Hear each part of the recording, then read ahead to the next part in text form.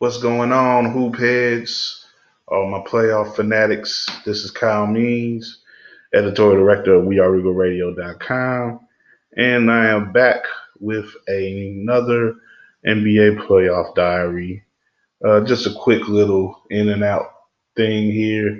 If you didn't hear the first one I did last week with Josh Hicks, with these playoff diaries, we're just doing some quick segments, talking up the playoffs as they round out, as they uh, evolve, into what they're going to wind up being this year, as they play out. Essentially, I don't know why I said evolve, like it's some greater greater force there. But as the games play out, every maybe a couple times a week we'll try to maybe like one time a week. But we'll try to have little discussions and everything like that. I may have Chris Pennant joining me in a little bit here, but we'll see about that. He's having some technical difficulties, I think, on his end. But I'm just gonna start off by saying what I think we're all thinking today. In the wake of the end of last night, and I don't know about you exactly, but I, for one, welcome our new petty basketball playing overlord, and that is one Dame Lillard. Man, Dame just knocked everybody on their ass with that game winning shot last night. It was an amazing moment. I'm glad I was able to see it live, even though I was looking on my tablet and stuff. I was barely caught it, because I was thinking that the game was just going to run out, that there was just going to be like some weak shot, at the end of the quarter, and they were destined for overtime. I didn't think that Lillard would have such a confident shot about him, and that it would actually fall like that. That was just a blazing moment there, and really something amazing in recent uh, playoff basketball history. Of course, it does have its predecessor with Damian, making that shot a few years ago against Houston, but the stakes weren't as high there. There wasn't the whole thing with Damian. Damian didn't have a thing with anybody on the Rockets. There wasn't any major storylines. Just a couple of teams trying to play out in the first round, and this was a first round matchup too. But Lillard and Westbrook just had this death match thing that was going on, and to extended to Oklahoma more so than you feel it did to Portland. Portland was just doing them, and they were supporting each other and trying to make a statement. I'm sure because they came into the playoffs with a very bad recent playoff history, but they really were able to sweep all that under the rug eventually. And in 5 games, I think they've done a lot to maybe change the course of the narrative and change the course of that team's uh, near future right now. Because I said it before with Josh last week. I think that they're destined for the Western Conference Finals.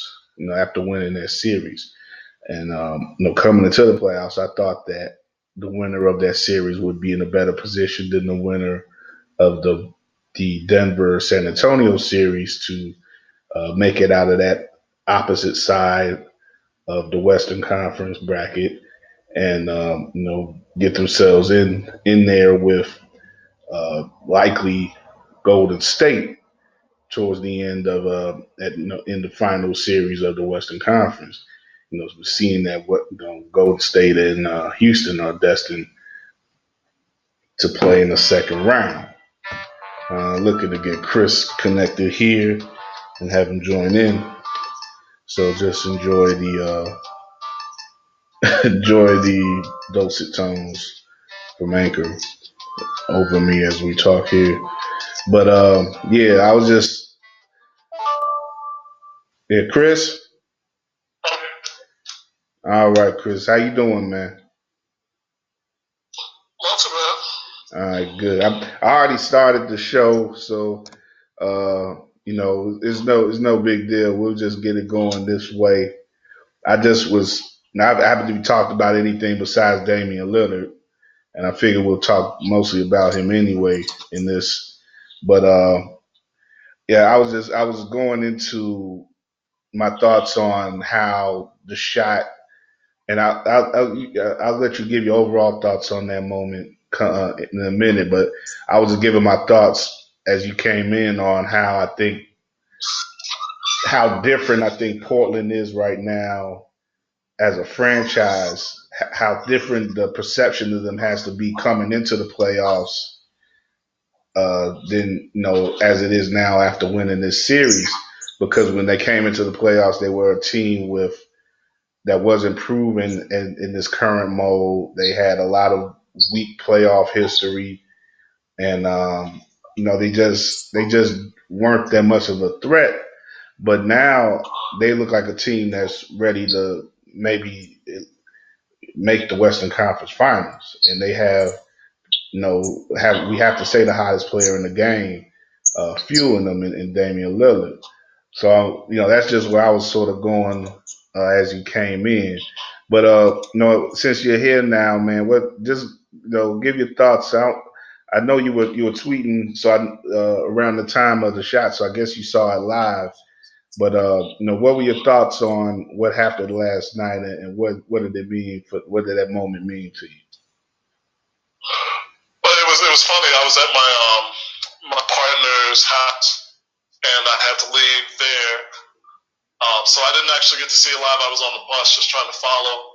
And I think some of the funnier things, when you're on Twitter, was a really interesting phenomenon that occurred in the fourth quarter, where if you clicked on the game commentary box that they have for events, it went from Blazer fans, refs were against them, and they were going to send the series back to OKC just to get more money.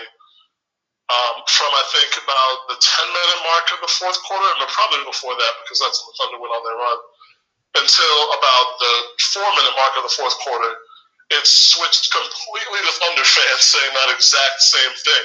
And it was almost word for word. The tweets were exactly the same. You just replaced Blazers or Portland with Thunder or OKC, one way or the other. That the refs are giving the refs are giving insert team here the game. I can't believe the refs are making that call.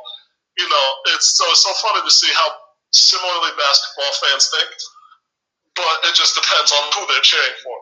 All that aside, I was passing. I was on the Halsted bus, and I happened to be passing a sports bar, and we stopped, and we were on I think we were in Jackson by the Greek restaurant, so I could see inside from the bar, and there were people on court, and I figured they were in overtime, and just about at that moment, the score updated on my phone screen, and I got a text in my group chat, just like, "Oh my God, Dame hit a game winner to win the series."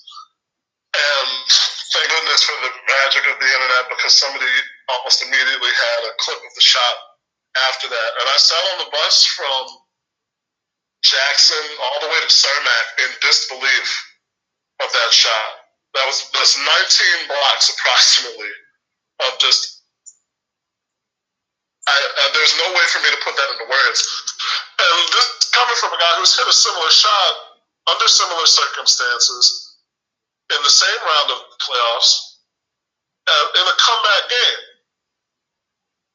The Damian Lillard is a special player, and it's almost unfair that he's playing in this generation. One which, on the one hand, is so suited to his talents and his singular level of determination, from not being recruited much out of high school to going to a lower tier mid major Division I college. Even though he was a first round pick of the Blazers, he's in the same conference as Steph Curry and Klay Thompson and now Kevin Durant and the Warriors on the whole, and Russell Westbrook on the Thunder. And even for part of his career at the later stages, Kobe Bryant in Los Angeles. But he is an absolutely special player. He's been picked All NBA, so people know it. And he's not an afterthought at all. But the Blazers only made it out of the first round a few years ago when he hit that game winner over the Rockets.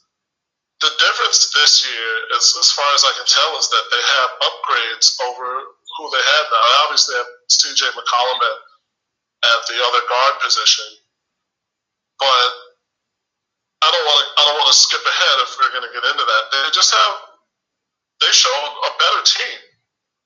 They showed that they were a better overall team than the Thunder in this round. Lillard and McCollum did work. It took a couple of games for Paul George first to get out of his slump, but while Lillard and McCollum did work, Westbrook and PG were almost equal to that task if you go simply by points scored. And that's what a lot of people are looking at. Which backcourt is going to outscore the other. And I think it's kind of a puerile, juvenile estimation of the series, but they would probably be looking at the backcourt that scored more would equal a win for that team. I said when we had our playoff preview a couple of weeks ago that the matchup would really be determined in the not necessarily the other players, but in the low post matchup between Cantor and Adams. And those guys, to be fair, although Cantor outplayed Adams, especially considering that he was hurt, I think those two were pretty much even. Where it really came in were the other two guys who were starting and playing with the second unit, Mo Harkless and Al-Farouq Aminu. Yeah. They were difference makers, especially in that game 6 when McCollum couldn't get on track and got into early foul trouble. But all series long, those guys have been crashing the boards, hitting shots, making great cuts, great plays, and making free throws, and getting into loose balls. Seth Curry, for his part, has done some things as well, but not to the same degree as those two guys, because those guys are tweeners. They're not going to bang with Steven Adams on the boards on a regular basis. But if he's matched up with Cantor or somebody else in the middle, there wasn't anybody else on Oklahoma City for the most part who was keeping them out of the paint on rebounds, who was chasing down loose balls over them, who was getting around them. Those guys didn't exist for the Thunder. Yeah. And so Damian Lillard put up 50 points. They had a 37-footer to win the game. But and he made some 7. McCollum came alive in the fourth quarter too. But in that early part of the game, when it was the shootout at the OK Corral, and it was bucket matched with bucket on both ends, Harkless and Aminu were right there.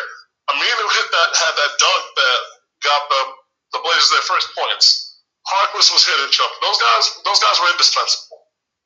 Yeah, definitely. And it can't be overstated the impact that they had in the series because they just provided a more well-rounded attack, whereas essentially OKC was just relying on their top two guys, and even with Russ, there were too many times in the series where he just wasn't making shots consistently, and compare that to CJ and Dame, and they were pretty much making shots throughout the entire series consistently, and Dame was making shots from everywhere on the court consistently. The numbers from 30 feet out for him were ridiculous, and he made 10 threes last night, so which really pushed up his game there.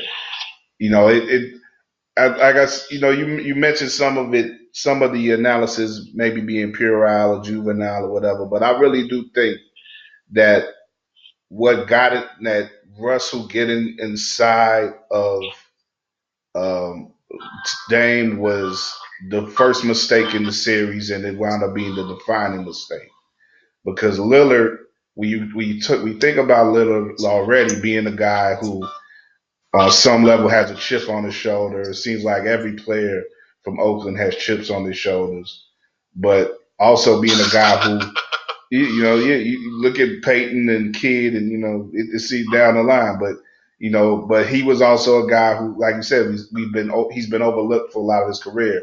There have been other more transcendent talents who have jumped out ahead of him, including Russ. And Russ was bringing that energy into the series where he was like, like you said in the regular season, I busted your ass, and the feeling was probably that I'm going to do it again. But Lillard was like, not this time. And this whole series, he was determined to make that be the case all the way to the end, where he had this amazingly satisfying moment, where the only thing would have probably would have made it better is if he got the shot over Westbrook, but he was able to do it over his second in command. And then you still had that great shot too from the rim, from behind the rim, where the swish was made and it's obstructing Westbrook, but you can still see how angry he is. Like there's just a great shot, and that's really what the takeaway is going to be from the series. That whole individual rivalry, but like you say, we for the real analysis, you have to look at just one team being way more well rounded than the other, and one team that was way more secure in itself and assured in the way that they play the game. And Oklahoma City's, it just seemed like the certain there's a certain amount of dysfunction that's always within them, and it comes out at the worst times, and that's what happened definitely in this series. Before we go elsewhere in the throughout other areas of the postseason. Now, I want to get your thoughts just on what the series, what it could mean for Portland, and are you as high as I am on them, and think that they could be a favorite? I don't know if they'll be a betting favorite in the next series, but they definitely may have more momentum on their side, given that Denver and San Antonio is going to be, playing 6, possibly 7 games. Do you think that Portland should be a favorite in that upcoming series? You have Denver if the Spurs don't come back. San Antonio is obviously a lower seed, but they're still a better matchup because the backup point guard is Patty Mills, and I love Patty Mills, but Seth Curry is not necessarily a better player, but just the Heisman. If you say Mills of the game, either one of those two guys can't stack up with him. And while you the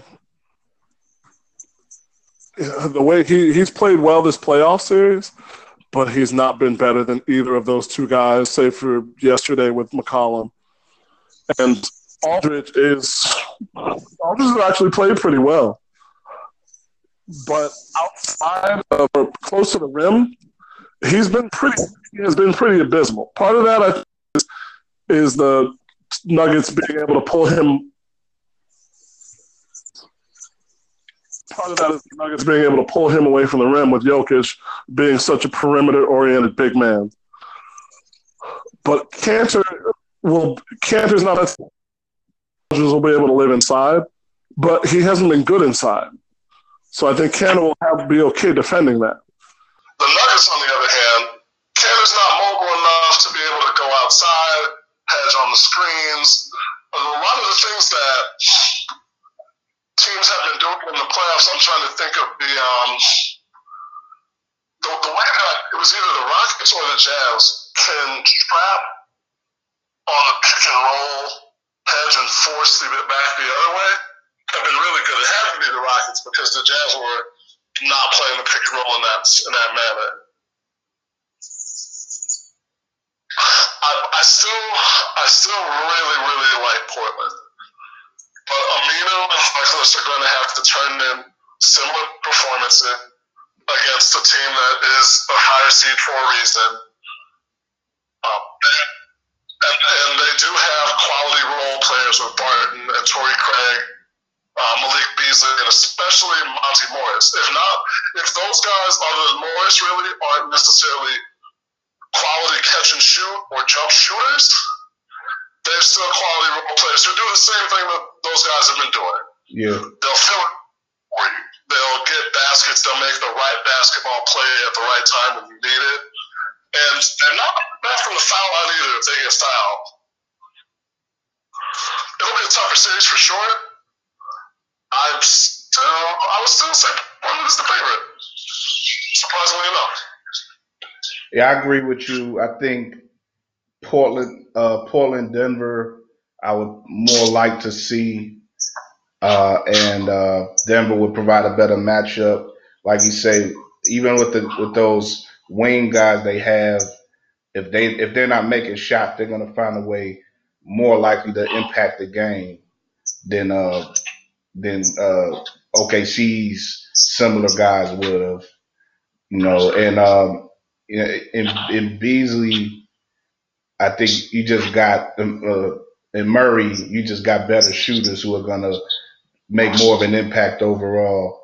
And I think Murray is not. Murray is at a point. I think once he gets through this series, he's gonna have much more confidence in what he can do. So that's what. And Nokic is some is a is a type of figure that they're going to have to really adjust to. Even though they play with a guy in Nurkic who uh, plays similarly, so they should be up on how he can play. But he still is a force out there. He's a triple double guy from the post, and that's something that they didn't have to deal with Adams at all. So yeah, that could be a very entertaining series. Why? But I think that definitely Portland is just playing too well for me to go against them right now. Yeah, so tonight we got two games, 3-1 series, home games. The teams that are up 3-1 are both at home, and we stand a chance to see those two series finish out tonight.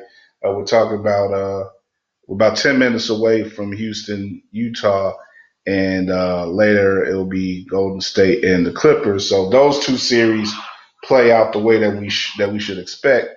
The entire second round to be set up, and do you think we'll see any more games than tonight's in either of those two series, Chris? It's possible that Utah could win tonight.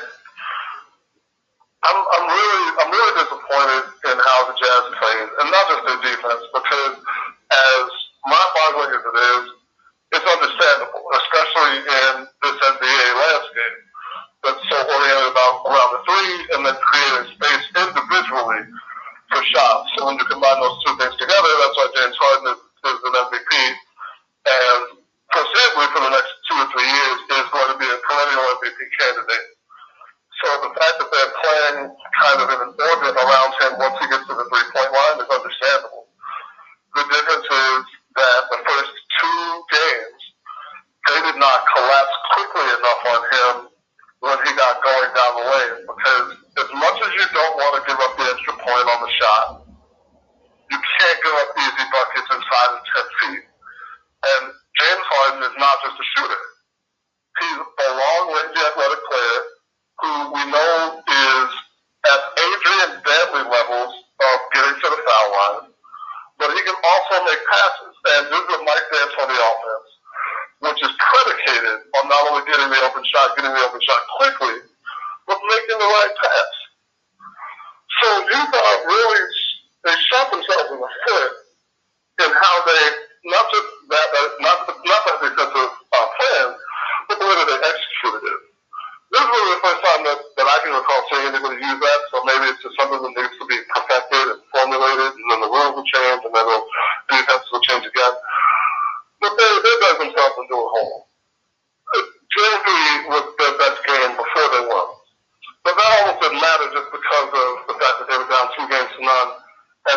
never extend the lead on Houston. So, with that being said, I think Utah can win tonight. Donovan Mitchell will have to turn in a more efficient performance, and the Jazz defense, which is already tired, will have to lock down. But I would pick Houston to win. As for the other series, the Clippers are a good, hungry young team of match parts. You hear that analogy about the island of misfit toys or mismatched parts on a team that might make the playoffs, but they don't necessarily all work together as well as they could. The Clippers work together really well. Everybody knows their role. Landry Shamet, or John Turturro, as I like to call him, and Shea Gilgeous-Alexander, have played very well for being first-year players. Williams is always going to do his thing, and Montrezl Harrell is probably going to be the best that we could have seen from what we wanted to see from Kenneth Faried. But he's going to be done. That being said, they're going up against Golden State, and it's Golden State closeout game. They've got to know what to do. They know how to win when it counts. I don't have statistics in front of me for the Warriors in the Steve Kerr era, what their record is in elimination game, or closeout games, I should say. But I can bet it's over 80% that they win the first chance they have, and in total, I bet they've won over 80% of those. So I'm picking Golden State tonight, and I'm picking Houston tonight. Yeah, and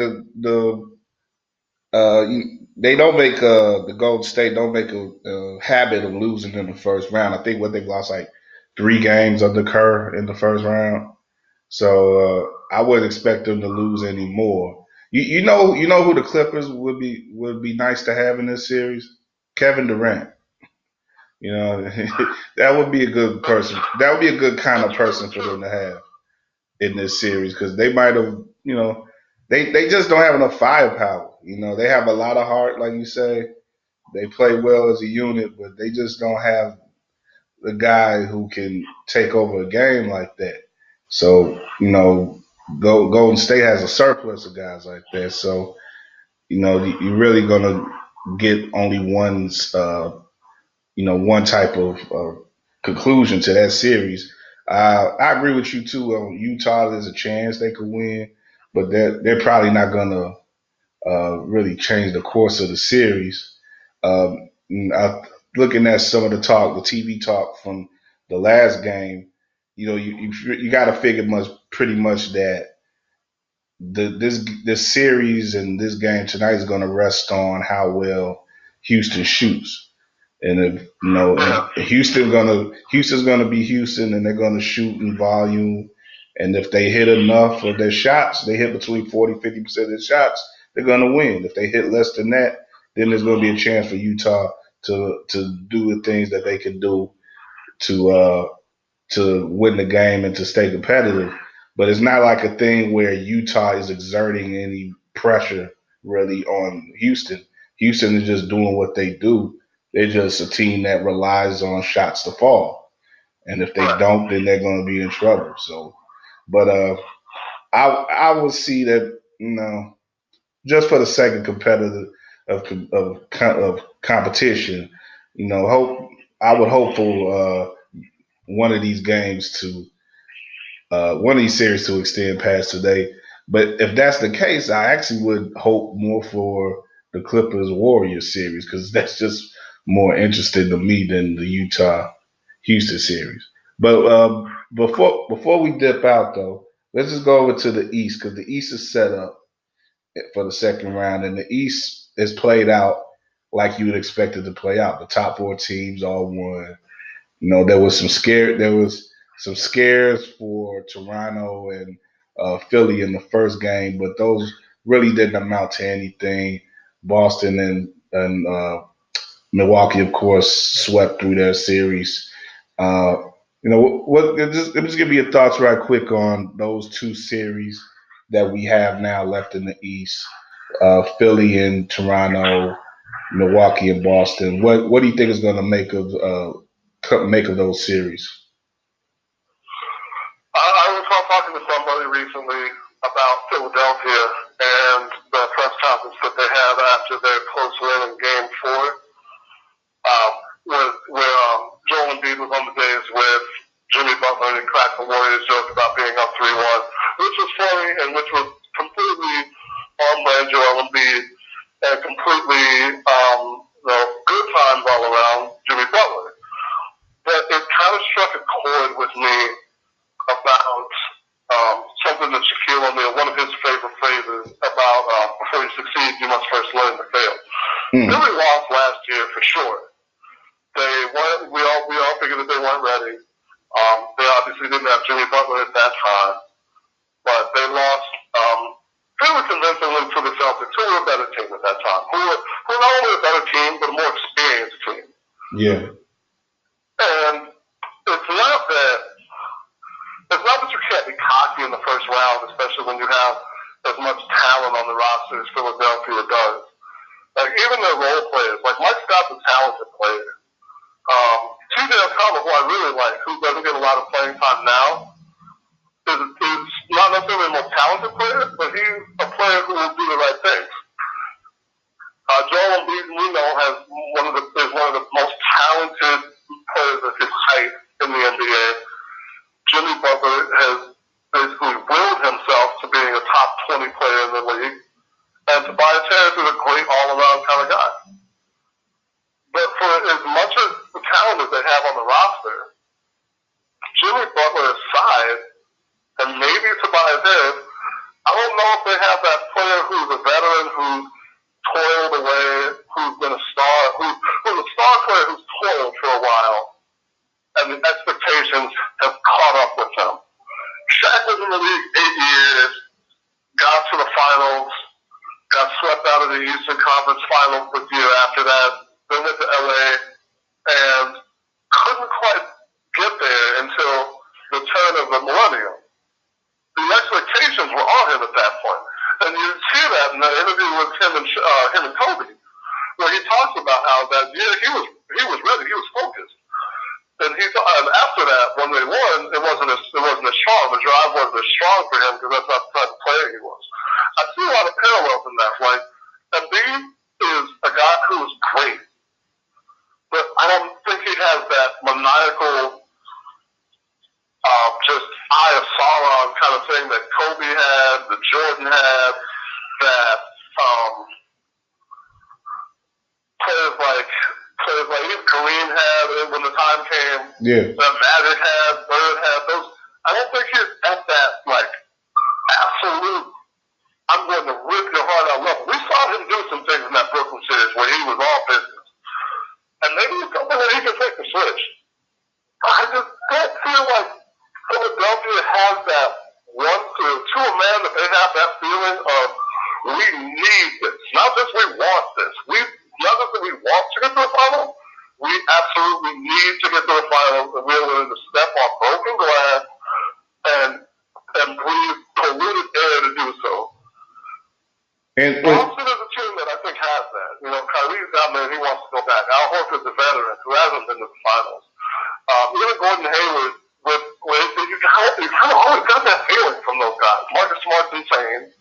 Marquise Morris is a guy who always looks like he's ready for everything on the court. So Boston has that. Toronto is the same kind of team. I feel like, especially them, most of the players who got their asses kicked by LeBron the past few years are still around. That team, even with a new coach and Kyle Lowry, for all his faults, I think they have that in them. They have that painful memory of past losses, repeated past losses. And that's why I picked Toronto over Philadelphia. Even though they probably have matchup advantages at every position except two-guard small forward when you put Kawhi in there, I picked Toronto over them. And on the other side, not sorry to interrupt you, Colin, I know I'm kind of going on a long tangent here. On the other side, I almost don't want to pick just because it's such a good matchup between Milwaukee and Boston. And it's funny because the Bucks haven't been anywhere near the conference finals. But I remember the fury in Giannis when the Bulls beat them so badly in that closeout game a few years back in the first round. Yeah. That when he went after Mike Dunleavy and got kicked out of the game, that's a sign. You know, people at the time say, well, young fella, you don't want to lose your cool. But you're getting beaten by 60 some odd points to a division rival in the playoffs. And he wasn't the Giannis that we know now then. He was still just really amazing, very tall, very fast loping Giannis. Not MVP Giannis. And Chris Middleton was on that same team. Those guys have been there. Those guys know what that feels like. They lost to the Celtics last year in the playoffs. So this is not only a rematch for them. They put it all out there all season long to be the best team in the league, not just the conference. Record-wise, they were the best team in the league. And they have that, we need to win this. Now, it could be they need to beat Boston, maybe Boston with their boogeyman. But I think they have that specter past the beats enough that they are saying we want to get to the NBA Finals. Not just the conference finals, the NBA Finals. Yeah. And so I would pick Milwaukee. Shout out to you. I would pick Milwaukee. And yeah, that's where I'm going to. And just to go off the points that you made, Giannis does have that dog in him, and that team has faced. They faced what you alluded to is that sort of tradition in the NBA of having playoff difficulties and having playoff disappointment before you break through. And it's happened with just about every major player in the history of the game, aside from maybe Boston in the '60s and Magic and Bird, who both won like in their first year or two. Right. But Michael had to suffer. Shaq, Kobe suffered. LeBron suffered. Like the suffering is a part of this maturing process that happens in the playoffs.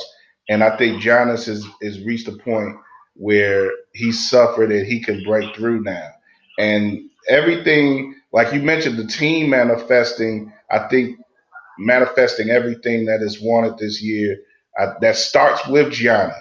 Giannis was the one who was like, I am worthy of MVP. I'm going to go out and play for that MVP, and I'm going to play to lead the best team in the league, and that's what they've done.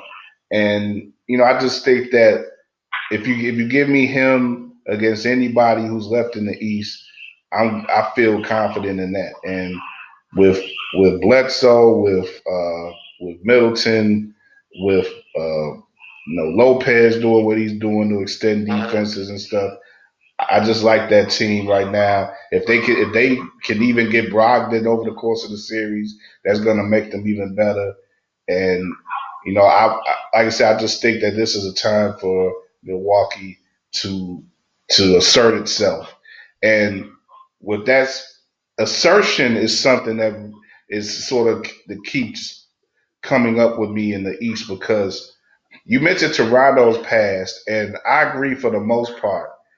But it's interesting because their leader, is a guy who has a great playoff history. Kawhi does, but he's new to that team, and he didn't go through the stuff that they went through with against LeBron and everything. So you may have a different, some sort of differing in the way that they approach this series.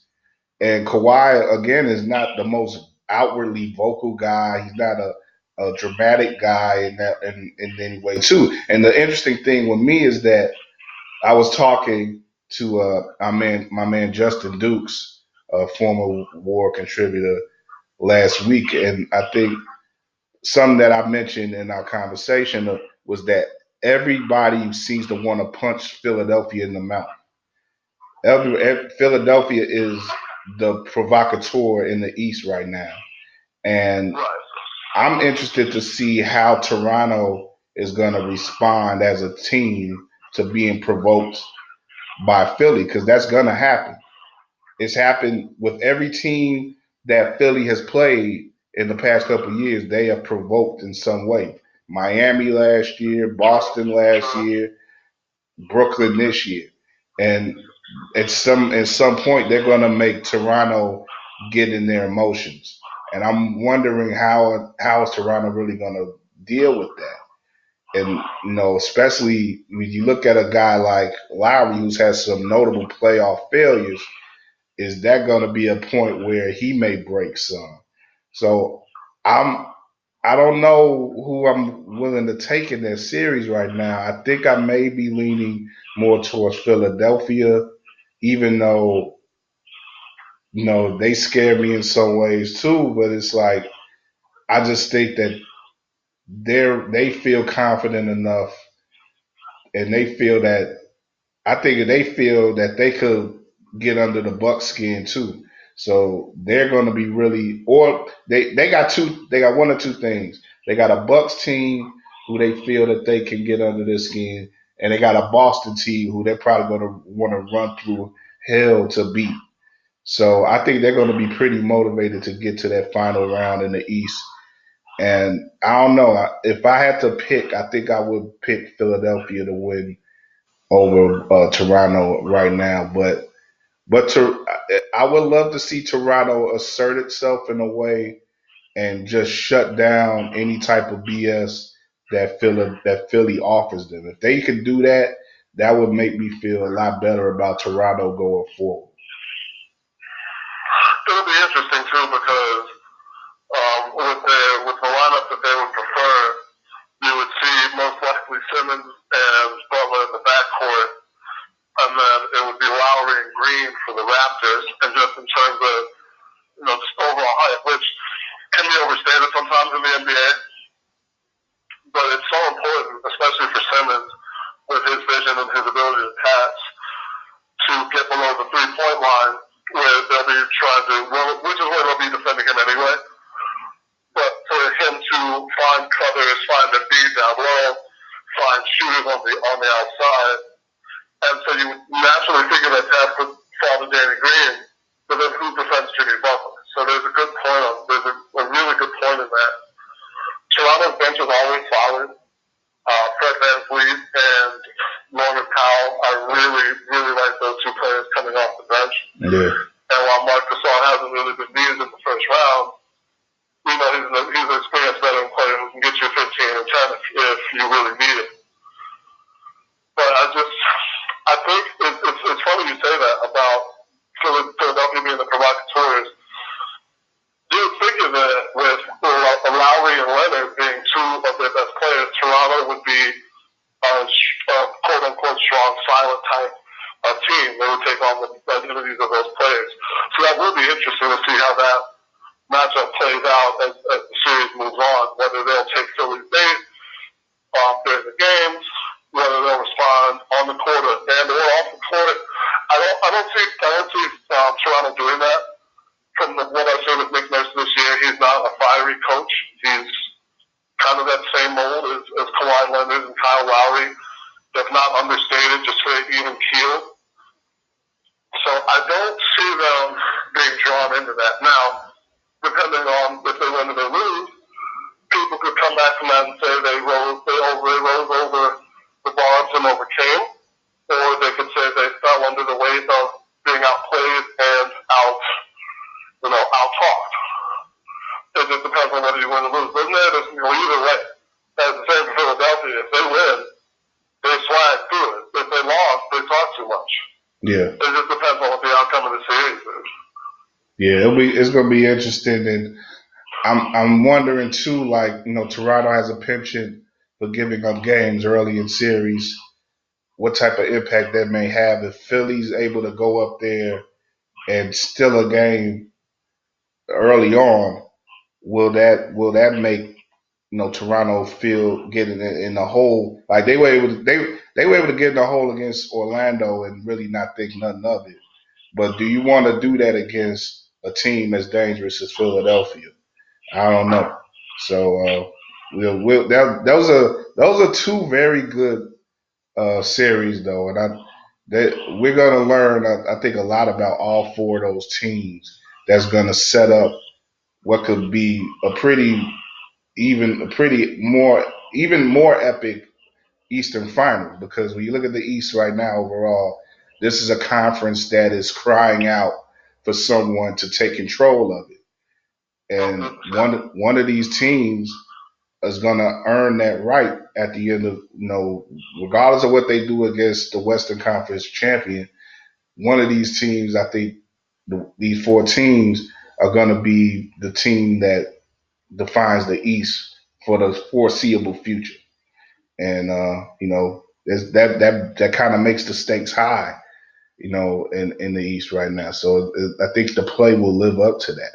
So that we'll leave it at that for now. Here with this second diary, we'll go get back to you pretty soon with another one, and we're going to try within the next week or two to get another running with war running with war out for you guys. We're working on that steadily right now.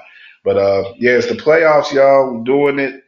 We are RegalRadio.com. We are Regal Radio. A War on Anchor, of course. You know how to get at us. Subscribe, follow all that, rate us, all that good stuff. And yeah, man. Chris got a real interesting piece yet coming out. I'm gonna make sure I get it out tomorrow. I've been screwing around, but I've been busy too. But Chris got a great piece on playground, applying playground ball aspects to pro players. And now I'll just leave it at that. It's a little tease there, but it's a real good piece, and you'll see it pretty soon on weareregalradio.com. I'm running out of time here. Peace, y'all.